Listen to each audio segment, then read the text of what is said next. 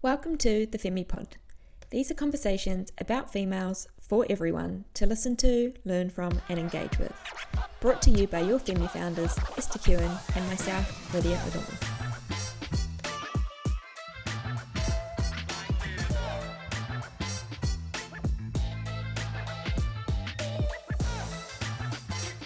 Welcome back to the FemiPod for episode number 53, our second to last episode for the year. We thought what better way to end the year than with some incredible education for you all. So today, Esther and I are here with our Femi physiotherapist, the amazing Grace Coombs. Grace has a particular interest in physiotherapy for runners alongside women's health.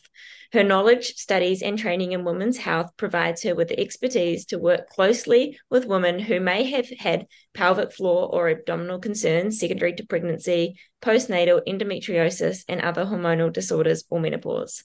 Grace is also an amazing, passionate runner herself with a long history in the sport.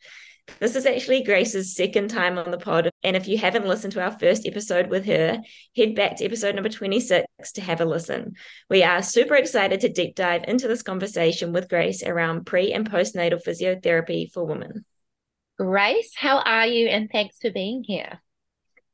Hello, thanks very much for having me. I am really good, thank you. I'm just, as we were saying before, I'm just sort of winding down for the year and getting ready for a bit of a break over Christmas and New Year's, which I think is much needed.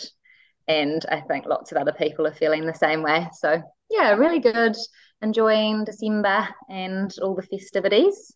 And yeah, how are you both?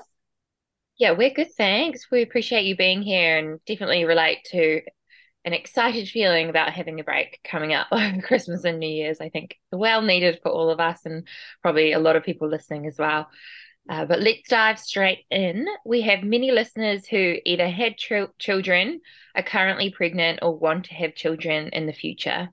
Can you firstly explain the key hormonal changes that happen throughout pregnancy, and how do these relate to the changing physiology of the female body? Yes, I absolutely can. So, firstly, shout out to hormones. They are pretty amazing, as we know at Femi. But in my opinion, they're so amazing when it comes to the female body and our ability to grow a baby and sort of maintain a pregnancy and then give birth to a child. It's just honestly blows my mind every day with the clients that I'm working with. So, yeah, shout out to hormones. When we're pregnant, there are many physical and physiological changes that occur, and that's all thanks to those hormones. So we have lots of really obvious sort of physical changes that occur that most people are familiar with. So when someone is pregnant, we develop a baby bump. So our tummy grows, our hips and our pelvis start to widen. And because of those two changes, this can affect how we sort of stand and walk and our general posture. Women will notice their breasts become larger, and they can sometimes notice hair and skin changes as well. So those are all sort of those physical signs that we often see during pregnancy that are all occurring because of our hormones. And then we have things that are happening that we might not necessarily be aware of, that our hormones are also helping with, things like developing the embryo and the fetus and maintaining pregnancy and allowing things like our uterus and our placenta to grow. So really important things that are happening.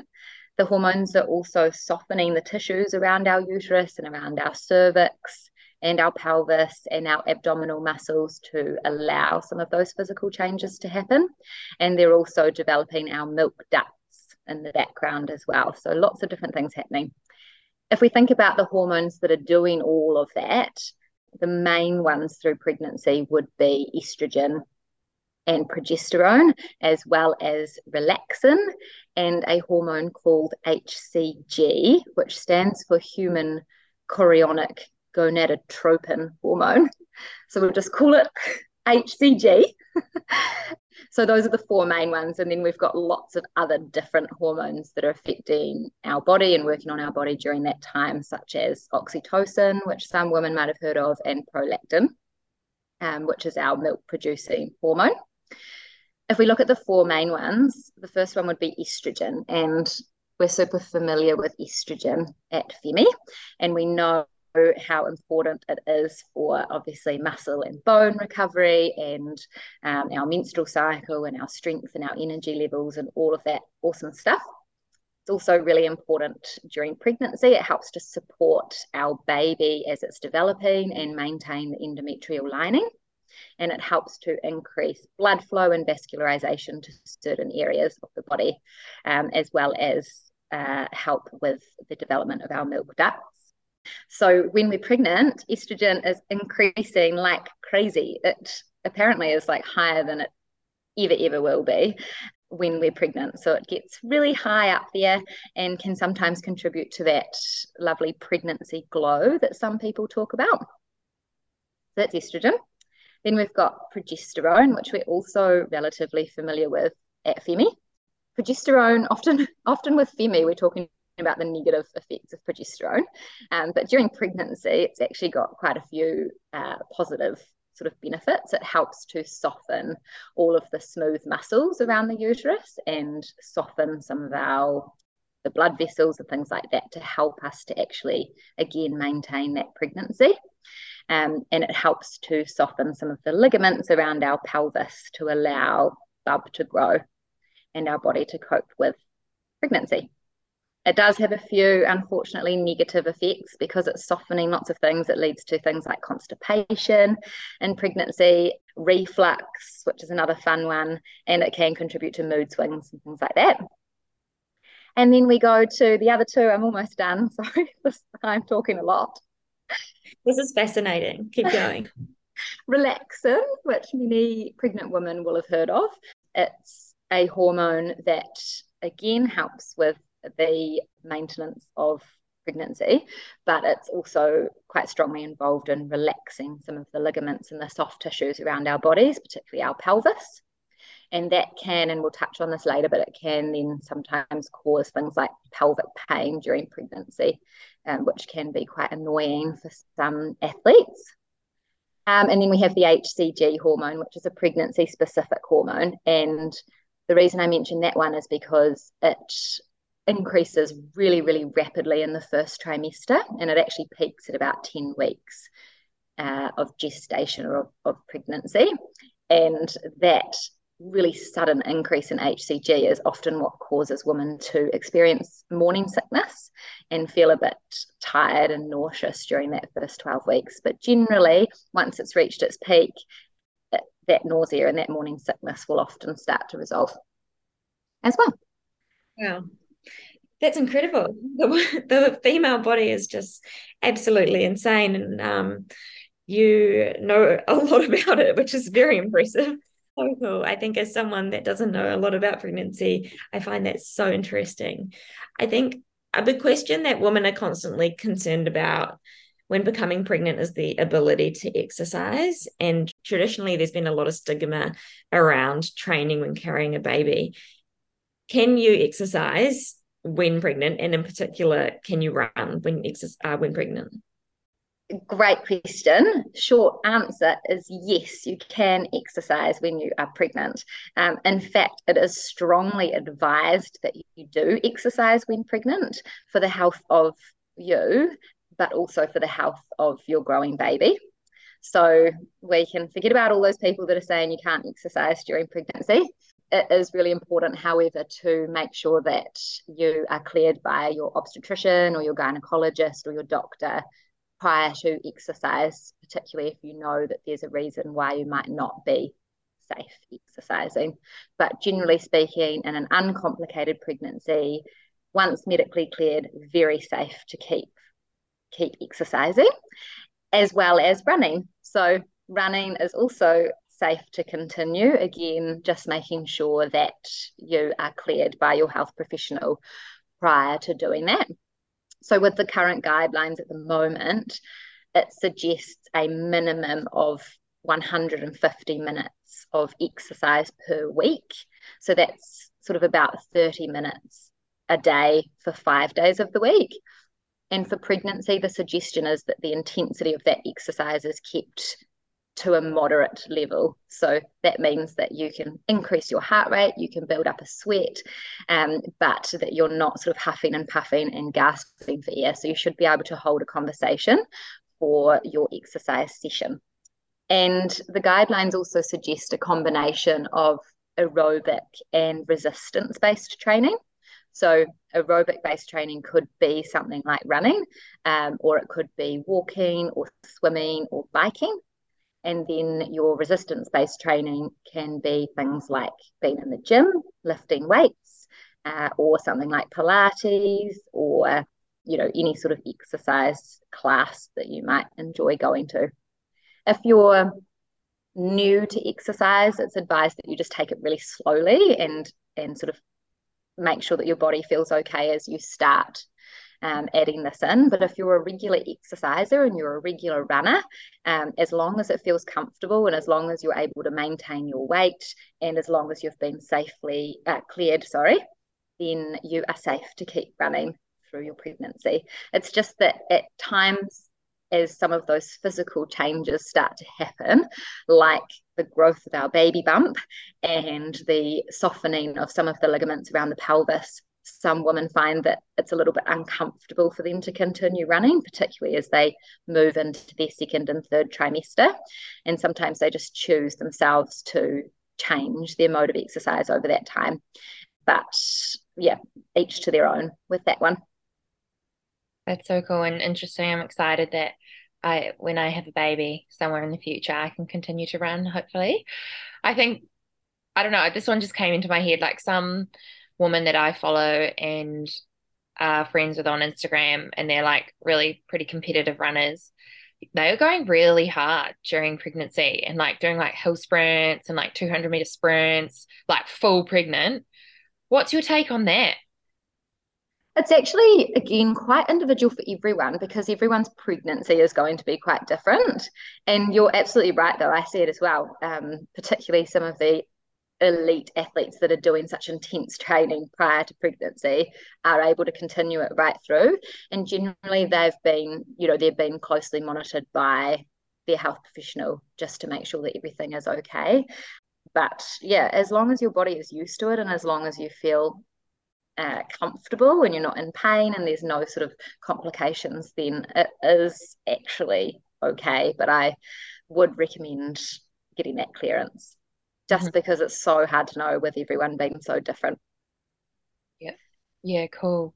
And alongside running, you kind of touched on it a little bit before, but what are other forms of exercise that are beneficial when pregnant? And are there like particular ones that are the most beneficial? And then some guidance on like how often and how long for, but then also, I guess, in the gym, are there certain things to avoid?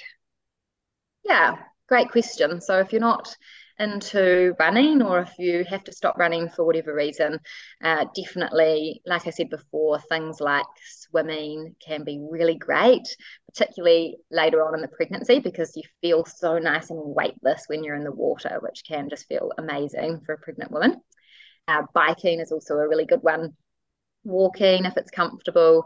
But then, yeah, we've got sort of Pilates, gym-based exercises as well. And I always advise, because of some of those physical changes that are happening and because of the softening of some of the ligaments around the pelvis, I always advise my clients to ensure that they're adding in some hip stability and hip strengthening exercises just to help to stabilize their center a little bit more.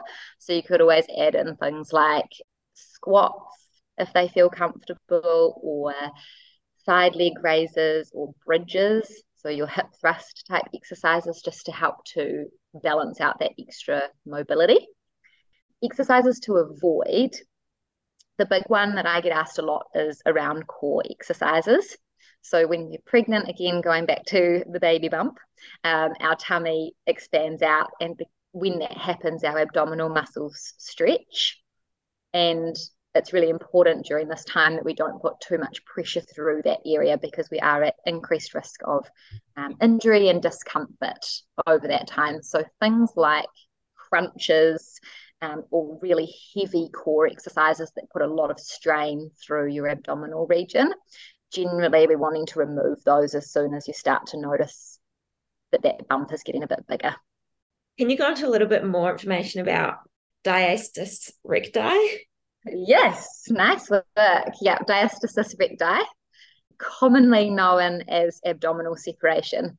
So diastasis recti is a big topic. It's something that every single pregnant woman gets. And basically, so we can't avoid it. So I get a lot of clients sort of coming in to see me wanting to avoid abdominal separation. And first thing I tell them is we can't do that, but we can look after the abdominal separation. So for those that don't know what it is, basically down the middle of your tummy, you have a strip of connective tissue or fascia called your linea alba. And everyone has that strip of connective tissue or fascia down the center of their tummy. When someone's got really defined six-pack abs, you know how you can see the definition and you can literally see that line like going down the center of their body, down the middle of their belly button? That's that strip of tissue. So we've all got it. But when our tummy starts to stretch and expand, that strip of tissue has to stretch and widen to allow for our tummy to expand outwards. And that's basically what abdominal separation is. So when it widens, it pushes our six-pack abs further apart from one another. By the end of your third trimester, so the end of your pregnancy, it's really normal to have about 3 or 4 fingers width of abdominal separation somewhere along the length of your tummy. So it's quite wide, right? Because you think about it, when you're not pregnant, it's like half a finger width or sometimes 1 finger width. So it does stretch quite a lot. Postnatally, often that actually just comes back together just with time and with recovery. In a lot of women, however, so over 50% of women, it doesn't actually come completely back together. It will come back some way and then stop. And that's when you might hear people talking about having abdominal separation after having a baby. That person has just been left with a little bit of a wider bit of tissue down the center of their tummy, which is 100% normal and okay. So lots of women get quite worried about that. Aesthetically, it can make the tummy look a little bit different, but functionally, it doesn't affect your ability to return to things like running and jumping and lifting weights and moving and all of those awesome things, as long as you have strengthened up the core muscles around that area so that you're protecting it. Yeah. Does that make sense? It made a lot of sense. And it's everything you say, I'm just like, the female body is just amazing. Can you go into a little bit more detail about having an overactive pelvic floor? This is a question from one of our listeners. And are there any risks for those who want to have a natural birth? Yes, I definitely can. With regards to the pelvic floor, just really briefly for those people that don't know what the pelvic floor is, the pelvic floor is a group of muscles that sits at the bottom of your pelvis and helps with pelvic stability, but it also helps with bladder and bowel control and sort of supporting your pelvic organs, so supporting your bladder and your uterus and your bowel in the pelvis. So really important group of muscles.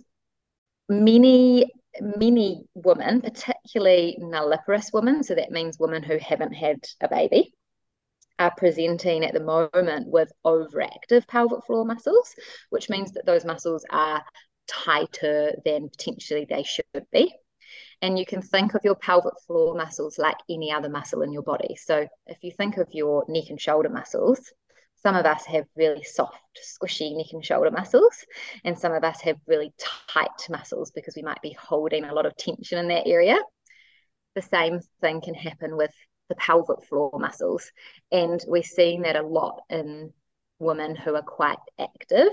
So maybe doing a lot of exercise or putting a lot of stress through that area, or potentially women who are just quite anxious and stressed and holding a lot of tension in that region of their body. Overactivity in the pelvic floor can be normal. It can cause pain, however, which isn't very fun. So it can cause pelvic or vaginal pain or pain with intercourse, and it can affect some women's ability to empty their bladder or their bowel efficiently. So if you are concerned about having an overactive pelvic floor, it's definitely worth booking in to see a women's health physio, because there's so much that can be done to help that. Just like any other muscle in your body, we can release the pelvic floor and we can teach it to relax.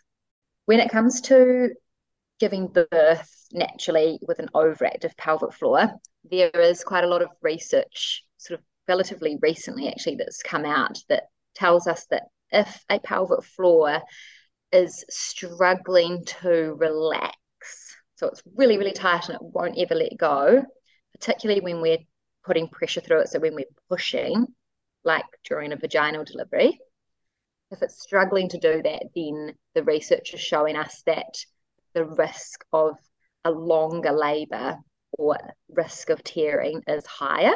So that's not to say that everyone that has an overactive pelvic floor is going to tear and have a long labour. It just means that if your pelvic floor is struggling to relax, that risk is a little bit higher. And so in that case, it's a really easy fix. You can just book in to see someone like myself or a women's health physio, and we can teach those muscles how to relax, so that you can, have the best chance at having a successful vaginal delivery. That's so good that there's a solution, and there's an incredible lady like Grace out there that can help relax those for us. It's honestly so, so common. But then I see women who have overactive pelvic floor muscles who don't go and see someone beforehand and have like the best labour ever. So it doesn't mean that everyone's going to have that. It just means that there's a slightly higher risk. And like hormones, again, are amazing. When you're in labour, your hormones are softening everything and sort of helping everything to relax and stretch. Cool. You kind of touched a little bit before on pelvic pain, and I thought we'd just dive into this question now. How do you know when to pull back around pelvic pain, like when it's unsafe versus just uncomfortable? This is from a listener as well. Yeah, okay. So I think that listener is probably talking about pelvic pain during pregnancy, because that's super common, and really common in women who are trying to keep running and sort of stay active on their feet. So I think for anyone that's experiencing pelvic pain, it's really important to get it checked as soon as possible, because there is so much that we can do to help it. The sooner we can get onto it, the less irritated it's going to get, and the more likely that person is going to be able to stay active through their pregnancy with the exercise that they want to do. Common sort of areas of pain around the pelvis during pregnancy are at the front, so at the pubic bone. And lots of women refer to lightning crotch, because apparently when you feel it, it feels like a lightning bolt through your crotch. Sounds like fun, doesn't it? And then it's really common to have pain at the back, sort of in your sacroiliac joints. So often women will feel that in one side, sort of more towards their buttocks or their really lower part of their back. And so if you're experiencing pain in any of those areas, particularly with running or walking, I would actually suggest stopping the exercise that you're doing until you've been checked. I'm rambling a little bit. So I think the question was, how do you know when it's safe to keep going and when you should stop? I would always stop, get it checked, make sure that it's safe to keep going, and then keep going from there, just because everyone is so different and the pain can present in so many different ways that I would hate to say, oh, it's okay to push through a little bit of an ache or a little bit of discomfort here and there, and then someone sort of listens to me and causes themselves more pain than they need to. Mm-hmm. Yeah, cool. So I guess like any injury, don't push through it. Go make sure it's not serious, and then carry on. Absolutely. Cool. We speak obviously at FEMI, and we speak a lot about relative energy deficiency syndrome in sport. How does this syndrome affect women falling pregnant? Yeah, so with relative energy deficiency, we know that it's super common in female athletes, and we know that one of the main signs or symptoms of RED-S is amenorrhea, or a loss of the period, for menstruation. And when that happens, generally it means that we're not ovulating as well, and we need to ovulate to fall pregnant. So essentially, if our body is in a state of reds and we're not ovulating and we're not menstruating, then that is going to affect that woman's ability to conceive. And so if someone is noticing those signs or noticing changes to their period or irregularity, then it's definitely worth getting that checked ASAP, particularly if that's something that's on your mind, or actually just anyway, getting that checked ASAP. Yeah, I love that. And I think it's just another call out to say, even if you don't want to fall pregnant or aren't looking at becoming pregnant or trying to fall pregnant anytime soon, if you are having irregular cycles or there are changes to your menstrual cycle, definitely go and get it checked and get some help, right? Absolutely. And then when it comes to coming back to exercise and training post-birth, how long should people take off training and exercise after giving birth, and how long would you say it would take to get back to full training for someone who has already exercised and has, I guess, a particular schedule or routine of training before falling pregnant or even throughout their pregnancy? The big question is, how long does it take to get back to exercise? And I love it, because if I was postnatal, I would be asking the exact same thing. Many new mums are super keen to get back to exercise as soon as possible, particularly us runners, because often there has been a short period of time where we haven't been able to run. Short answer, though, is that it's very difficult to say, because it is super individual for everyone, and it depends on so many different factors, like your pre-pregnancy fitness, whether you were able to exercise during pregnancy, how your labor went, how your recovery was, how your energy levels are, all of those different things. But generally speaking, we do have some guidelines that we follow and that we sort of advise people to follow. And that would be, generally speaking, that for the first 12 to 16 weeks, when the body and the pelvic floor and the abdominal muscles are still recovering, that woman avoids or reduces impact-based exercises or like heavy weight training. And that's just to aim to prevent things like pelvic floor injury or incontinence or prolapse or anything like that from presenting while the body is recovering. But that's not to say that you can't do any exercise for 12 to 16 weeks. It's just that higher intensity exercise.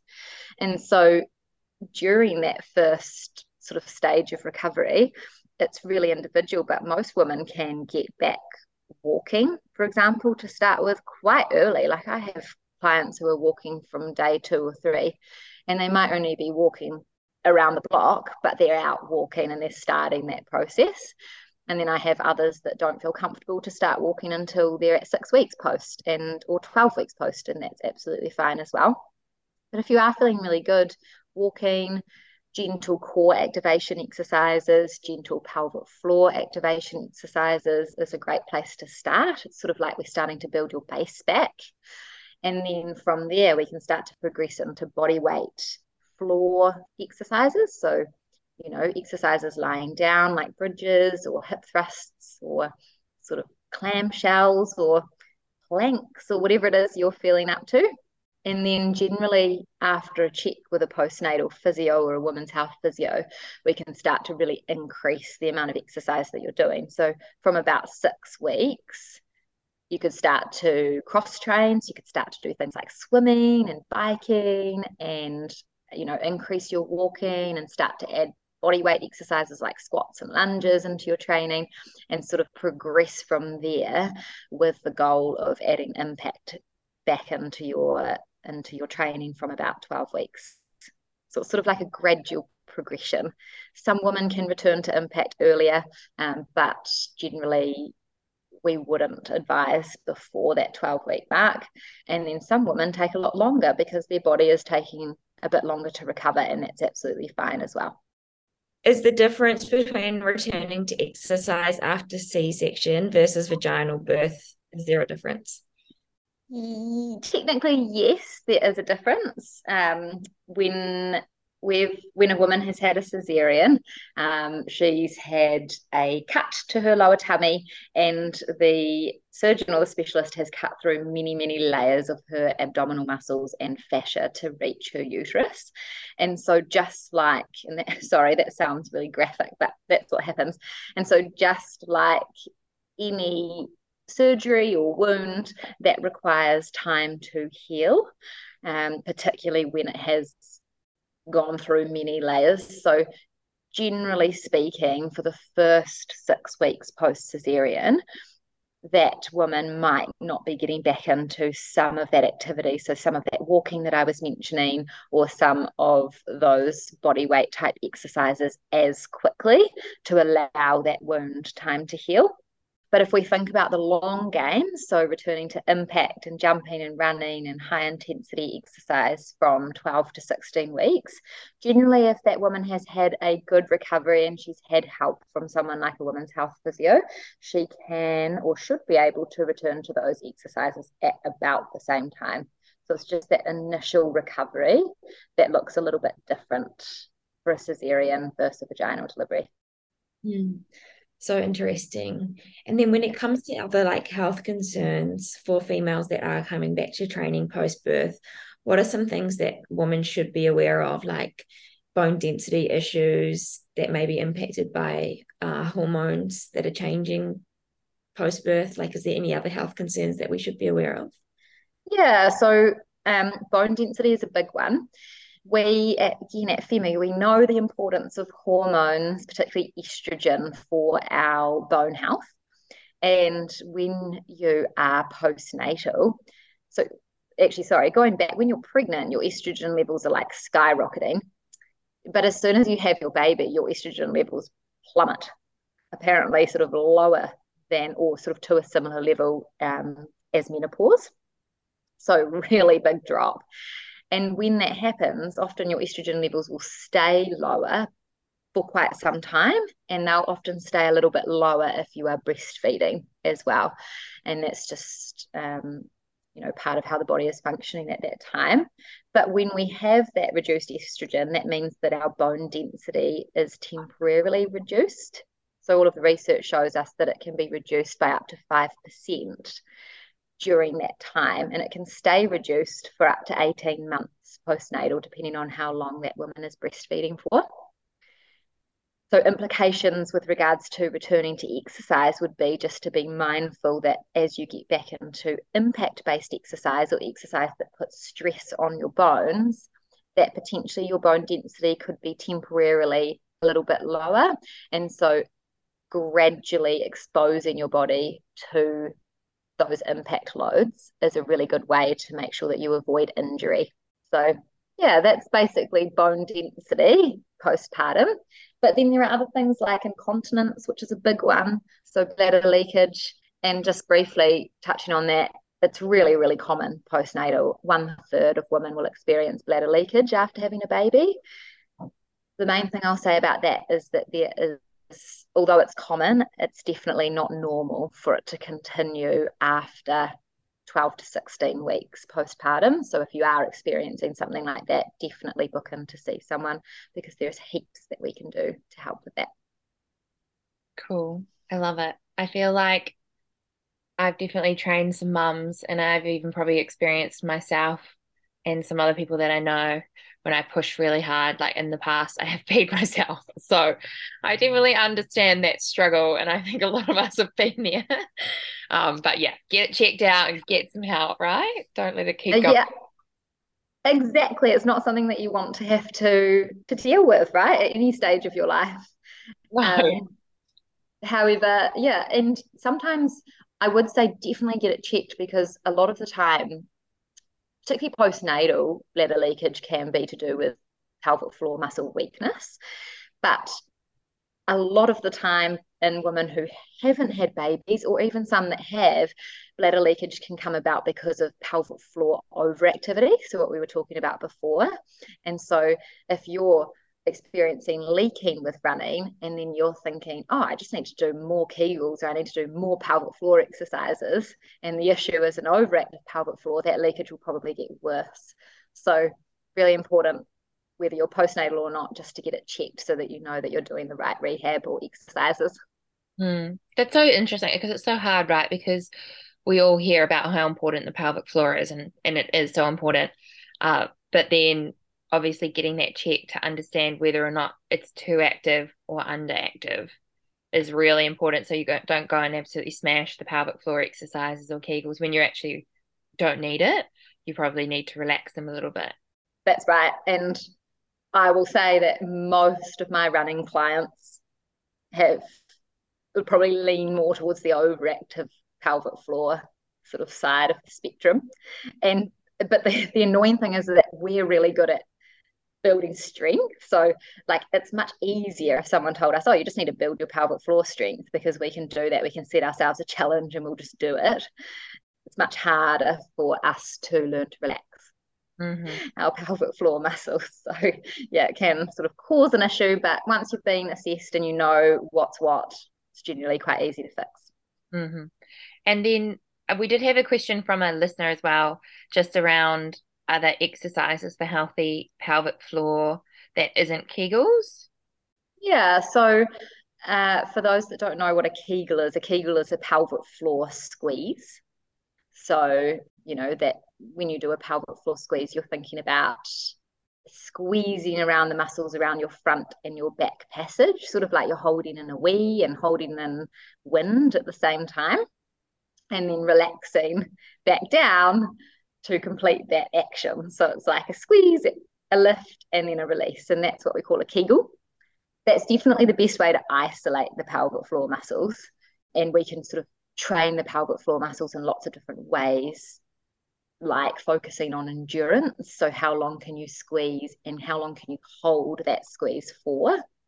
Or we can focus on like speed. So how quickly can you contract your pelvic floor and how quickly can you release, or coordination, or anything that we would normally train any other muscle with. If we're thinking about training the pelvic floor sort of aside from just Kegels, I would suggest focusing on abdominal control and abdominal strengthening, because the abdomen muscles tend to work alongside the pelvic floor. So if you're not using those muscles properly, or if you're not breathing correctly with the exercise that you're doing, sometimes that can influence the pelvic floor. Strengthening the glutes and the hips and the pelvic muscles in general can help. So that's any exercise that works that part of the body. Cool. Love it. I was definitely doing some Kegels while you were talking about it. Liz was too. She's nodding. I think everyone does. And I think you can always tell when someone's really focusing on what they're doing, right? Because their sort of posture and facial expressions change. Love it. Love it. Everyone listening's probably doing them too. As like this is our last question, and then if there's anything else you want to add, Grace, go for it. But as women, it can be terrifying about the changes in our bodies, especially, for those who love to use our bodies as tools to move, and the changes physiologically. And, sometimes that can be painful and it means you can't do what you want to do. But what is some advice for women worried about losing the capability to do what they love due to having kids and during that pregnancy and the recovery time? Yeah, great question, and something that I'm sure a lot of us have thought about before. I think my advice would be to sort of be mindful that there are changes that are going to happen and that we can't prevent a lot of those changes, but to sort of almost change your mindset on those changes that are happening as they are occurring. So, you are potentially getting a little bit wider through your hips and your tummy is stretching a little bit and you might feel a little bit less stable, but that's all because you're growing a baby and your body is doing this really amazing thing. And I think it's pretty incredible that our bodies can do that. So, accepting that there are going to be changes that happen, but sort of thinking about why those changes are happening can really help. Also, just preparing your mind for a transition over this time. So there is going to be a period of time where you might not feel as fit or as strong as you have in the past, but it's only temporary. It's not forever.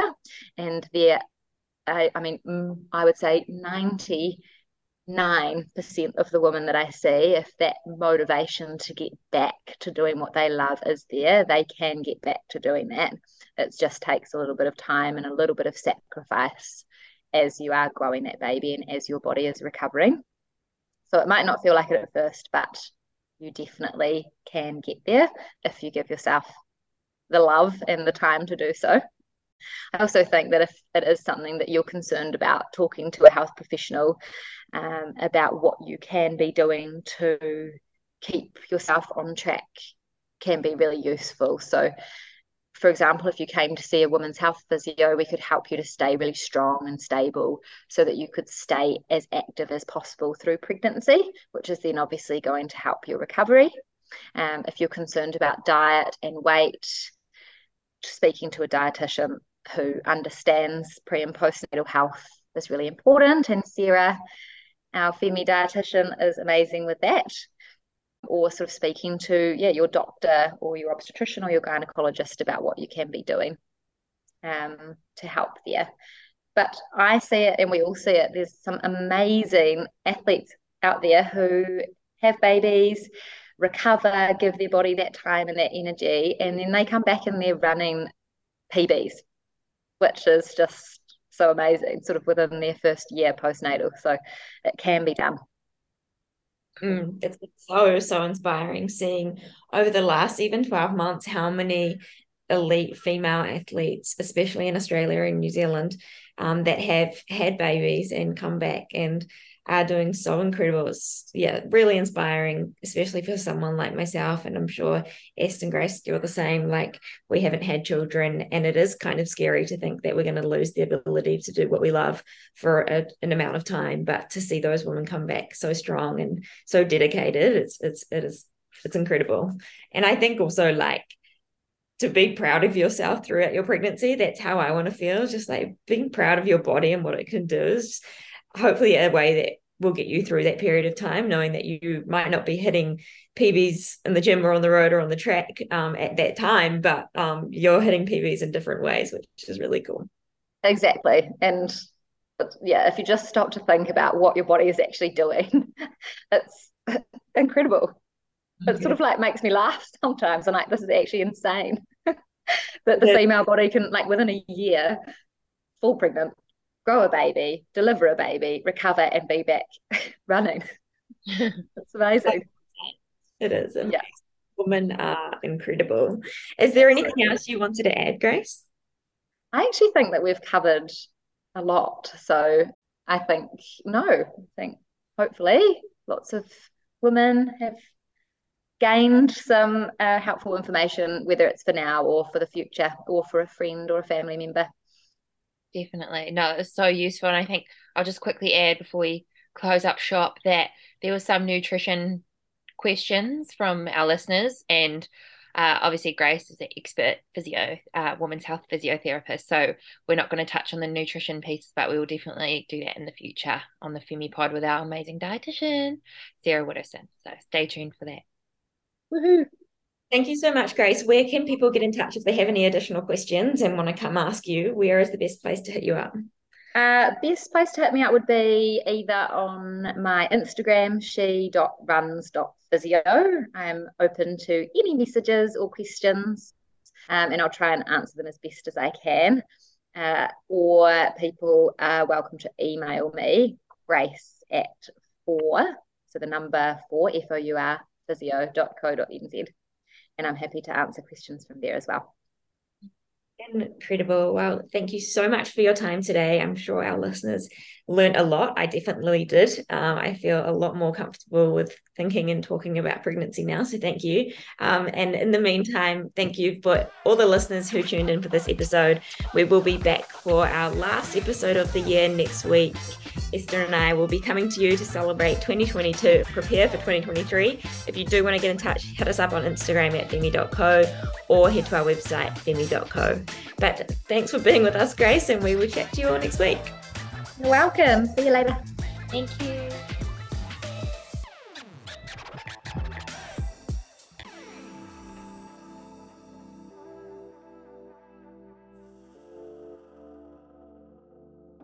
What?